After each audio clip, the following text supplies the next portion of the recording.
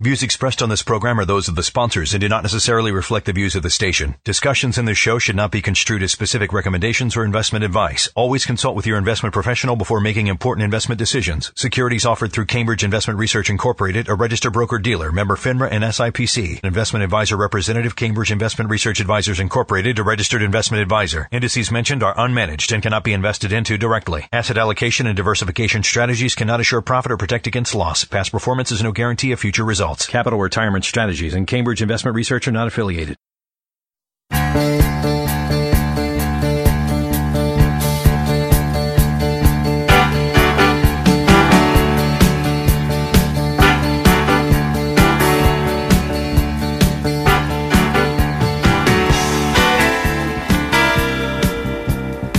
All right, welcome to Plan for Life Now, the podcast. I am one of your hosts, Steve Kiliani. And I'm the other host, and there are no others besides us. Right, Dave Murray here. We have no stand-in host. We have no substitute host. Do a fill-in podcast. We might drag Amy or Jen in here once in a while, but I don't think we've done that yet. We haven't had that. We're desperate for podcast material.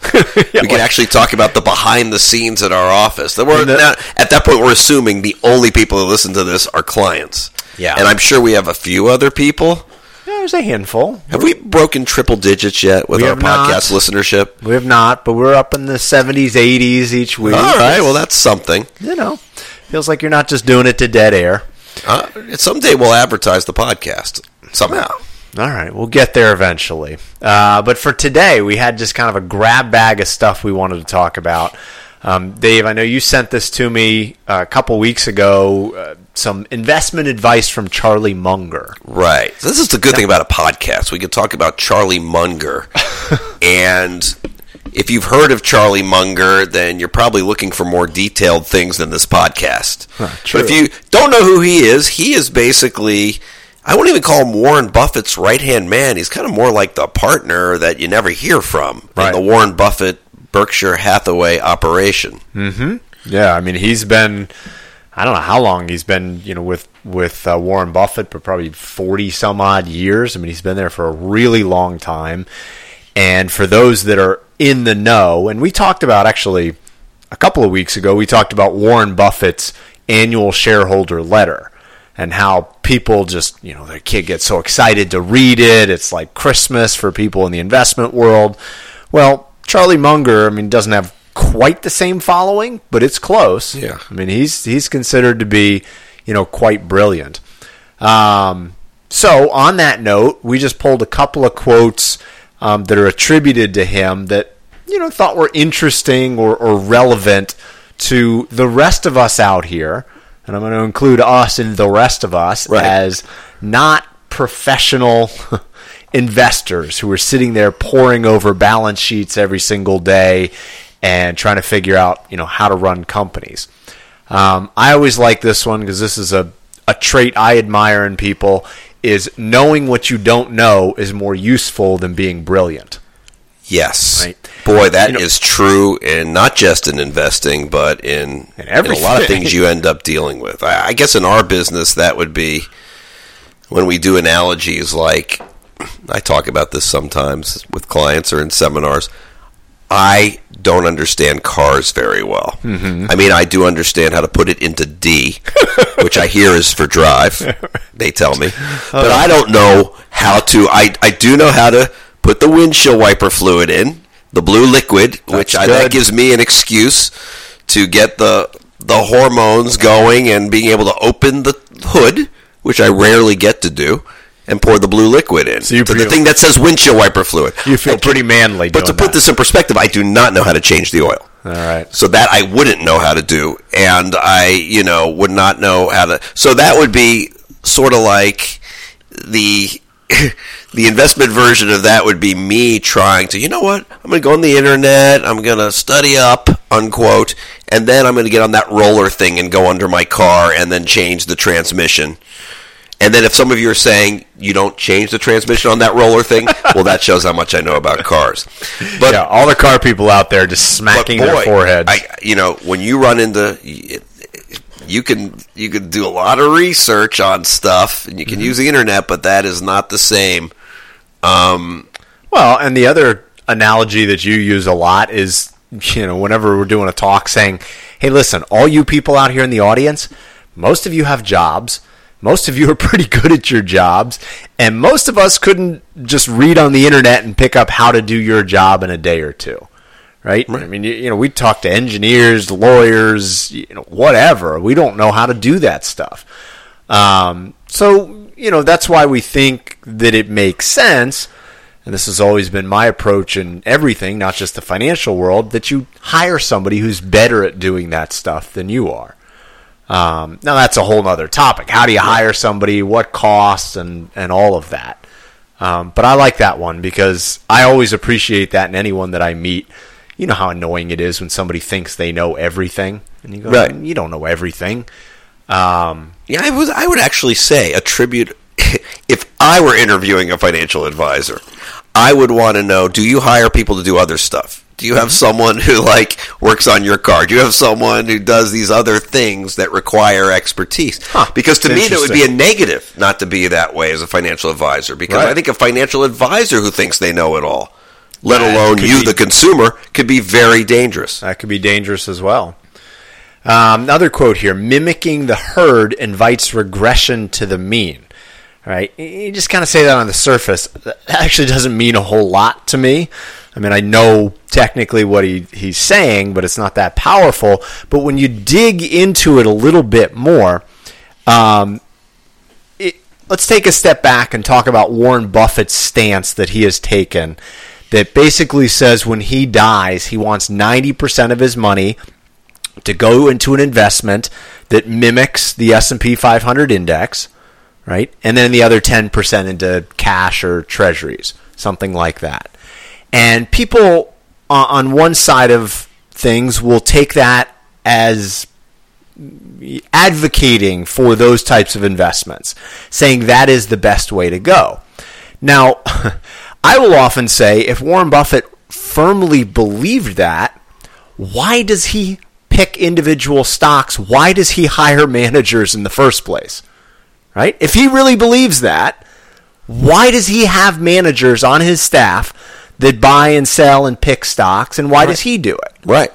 Well, because I think what he's saying is generally and why has he been successful over the years? Right, because he doesn't just pick, an index and that's it. He buys these individual stocks. So it's a little harder to translate to the individual investor. Oh, but it's not even just investing. Because if you were to mimic the herd on my big topic, oh yeah, long-term care insurance, it's too expensive.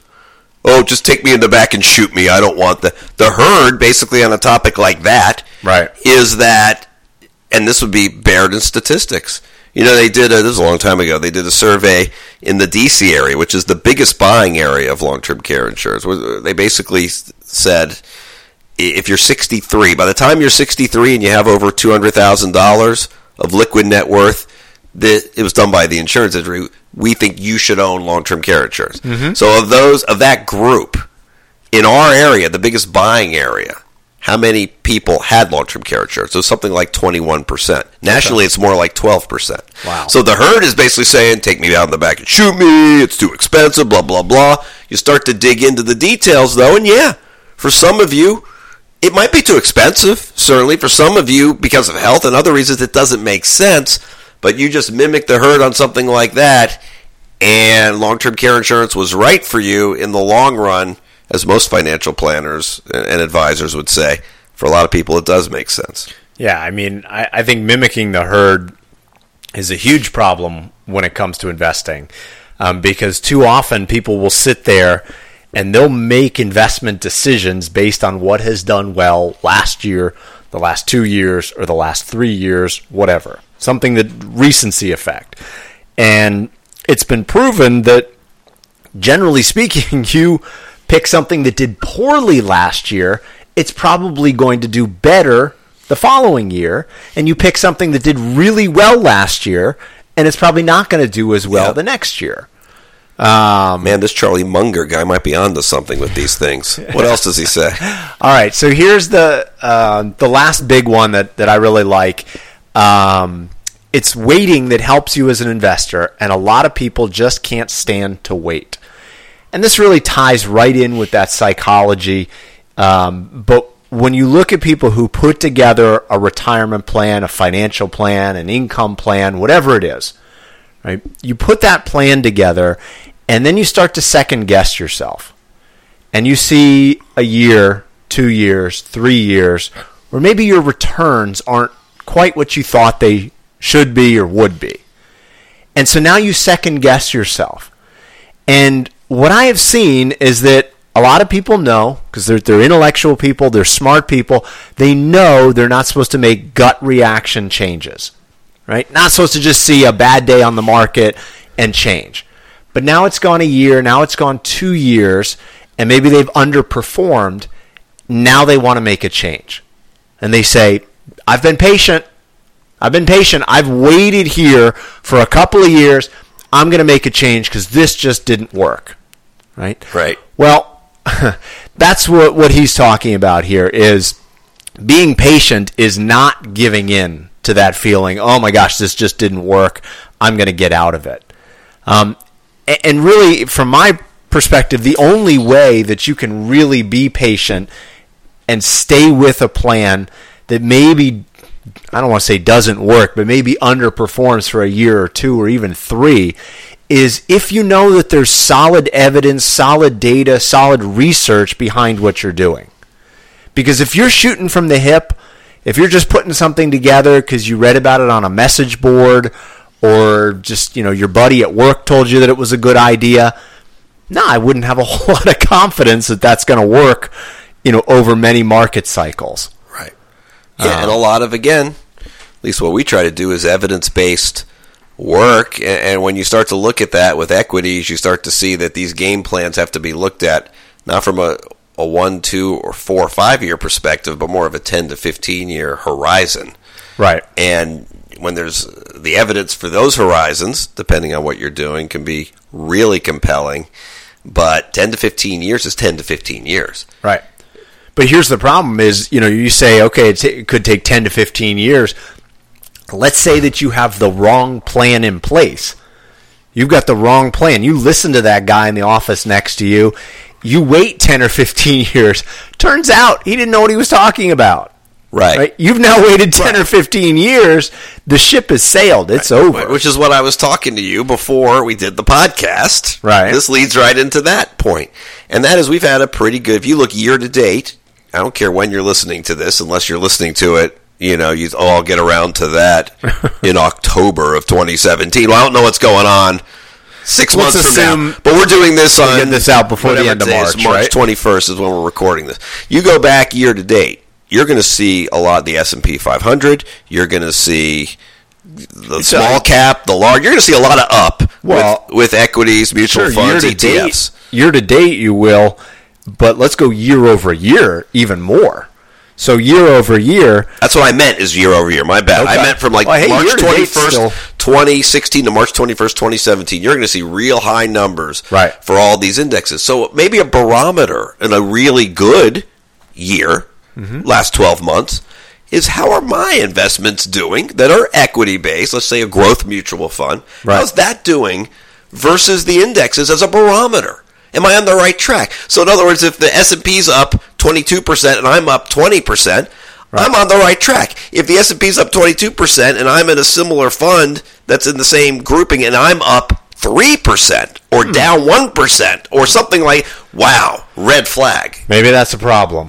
Yeah. And that might be when you talk about trying to means test somehow your plan. Well, and that's what I mean. I mean, how do you sit there and evaluate a plan to know, is it not working just because, this year the type of stocks where I was, say overweighted in the U.S. or overweighted internationally or value versus growth, is it just this year it just didn't work?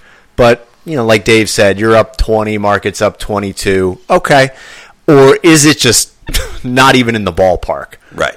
It's just playing a different game. Your fund's down 2% and the market's up 20. I mean, that's a completely different game. And the problem is... But make sure they're equivalent scenarios. I mean, we're not comparing a bond fund versus a growth stock fund.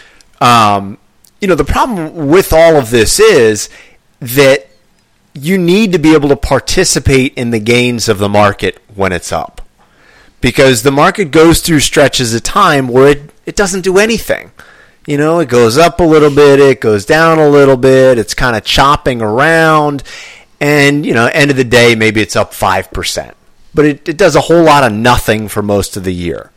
So when you have these rallies where it goes up, you've got to participate. And this is really where you expose the folly of this idea that I'm going to get back in the market once everything calms down. Right. When people talk about, I got out of the market because I saw, XYZ happening. I got out. I was just reading this article, and it was, about some hypothetical investor that read an article in 2005, right, by the former Fed chairman, Paul Volcker. Okay. Right? He was Fed chairman until 1987. I don't know when he started. I think in the late 70s. Right? So obviously somebody who's pretty smart. In this hypothetical example, this investor read this article in 2005 where Mr. Volcker said the market's going to crash. Okay. Right? He said economy's getting overheated. And this hypothetical investor decided to sell all of their stocks, get out of the market. Right. So they missed the subsequent increases in 2006, 2007. Right. So, a little and bit then they of missed gains the there. Great Recession, too. So now they're starting to feel really good because they miss the big decline in 2008, right? But the problem is, when do they get back in? Right? When do they pull the trigger to say, okay, I'm getting back in. I'm going to buy stocks again. And that's why it seems so appealing. It seems just great, this idea of we're going to get out of the market, then we'll get back in. But you just can't do it reliably and consistently. Right. I would say if you're into gambling, if you're into taking chances, I'd feel better about going to Atlantic City and, taking a chance on the roulette wheel. Right? You got to, let's say you're going to bet on red or black. What are your odds there? 48%? Something like that. As long as you don't get 0 or double 0. I think that might be a better odd than actually trying to time the market. Get in, get out, try to figure out the right timing there. Right. Well, I'm not advocating for that. I know, but you make a really good point about I think some people equate the market to gambling. I'm just going to get out now because I have a cold. I wasn't rolling sevens. Right. Okay, that's a fine when you're in Atlantic City, and maybe next time you go back to the table, you'll roll some sevens. The reality is you got like a 48% chance or whatever. This stuff is more, you're in the right stuff, a right game plan. You look at long-term statistics, and you should feel pretty good about it. Mm-hmm. Short-term, though, now we're back to the roulette wheel or the craps table. All right, well, to add on to this, let's introduce another I said this was going to be kind of a grab bag episode, but I think this is a good segue into an article that I saw. You remember our old friend Robert Shiller? Right? Yeah, I've heard of him. Yeah, a lot of people have heard of him. He predicted, or he had a well-timed prediction, I should say, of the market meltdown in 2008. Right, so I think he put out a book or some paper like right before the market melted down. Okay. Now, I will say a lot of people predicted a market meltdown, but they just did it year after year after year after year after year, and eventually one of them is going to be right. Right, like the CNBC doom and gloom guy. He always has a doom and gloom, Dr. Doom. It's usually every other week since 2009. I mean, eventually he may be right. Yeah. I mean, it's the expression that, if you stand outside for long enough screaming that it's about to rain, eventually you're going to be right. Well, Robert Shiller didn't do that. He just actually came out with this one. So it's interesting because now he's coming out and he thinks that the market may be way overpriced. Right? So the main thrust of his argument is that this run-up that we've seen after the election here is really overweighting the positives of what might come out of a Trump presidency and underweighting all of the negatives. And part of the reason why he's saying that's happening is because you had things like the European debt crisis in 2010, the debt ceiling in 2011, Brexit in 2016. These were all events that at the time, I know you guys are doing other stuff. You're not all worried about this. At the time, for us and for our clients, whoa, these were potentially huge things. Right. And I remember it always seems like you're traveling whenever these big things happen. So you've got a trip coming up in May. I hope you don't have a big event then. But it's usually the timing. Yeah. But the whole point is that it's sort of like, the boy who cried wolf type of thing where, oh my gosh, Brexit's going to be it. No, Brexit was not that big of a deal so far. Oh, the European debt crisis, the debt ceiling. Now people are kind of just letting it roll off of them.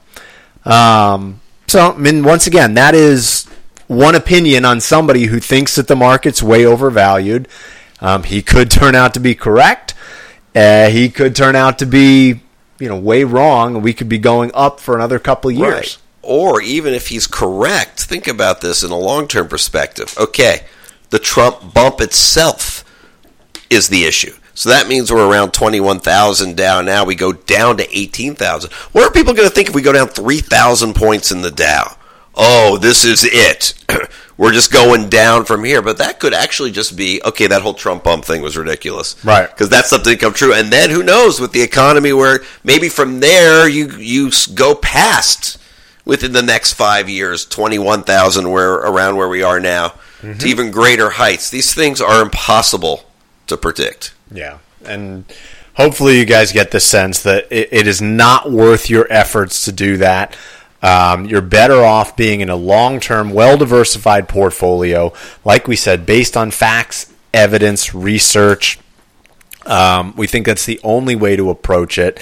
And to always play out in your financial plan, in your retirement plan, what if you put this plan together and tomorrow is the next big correction?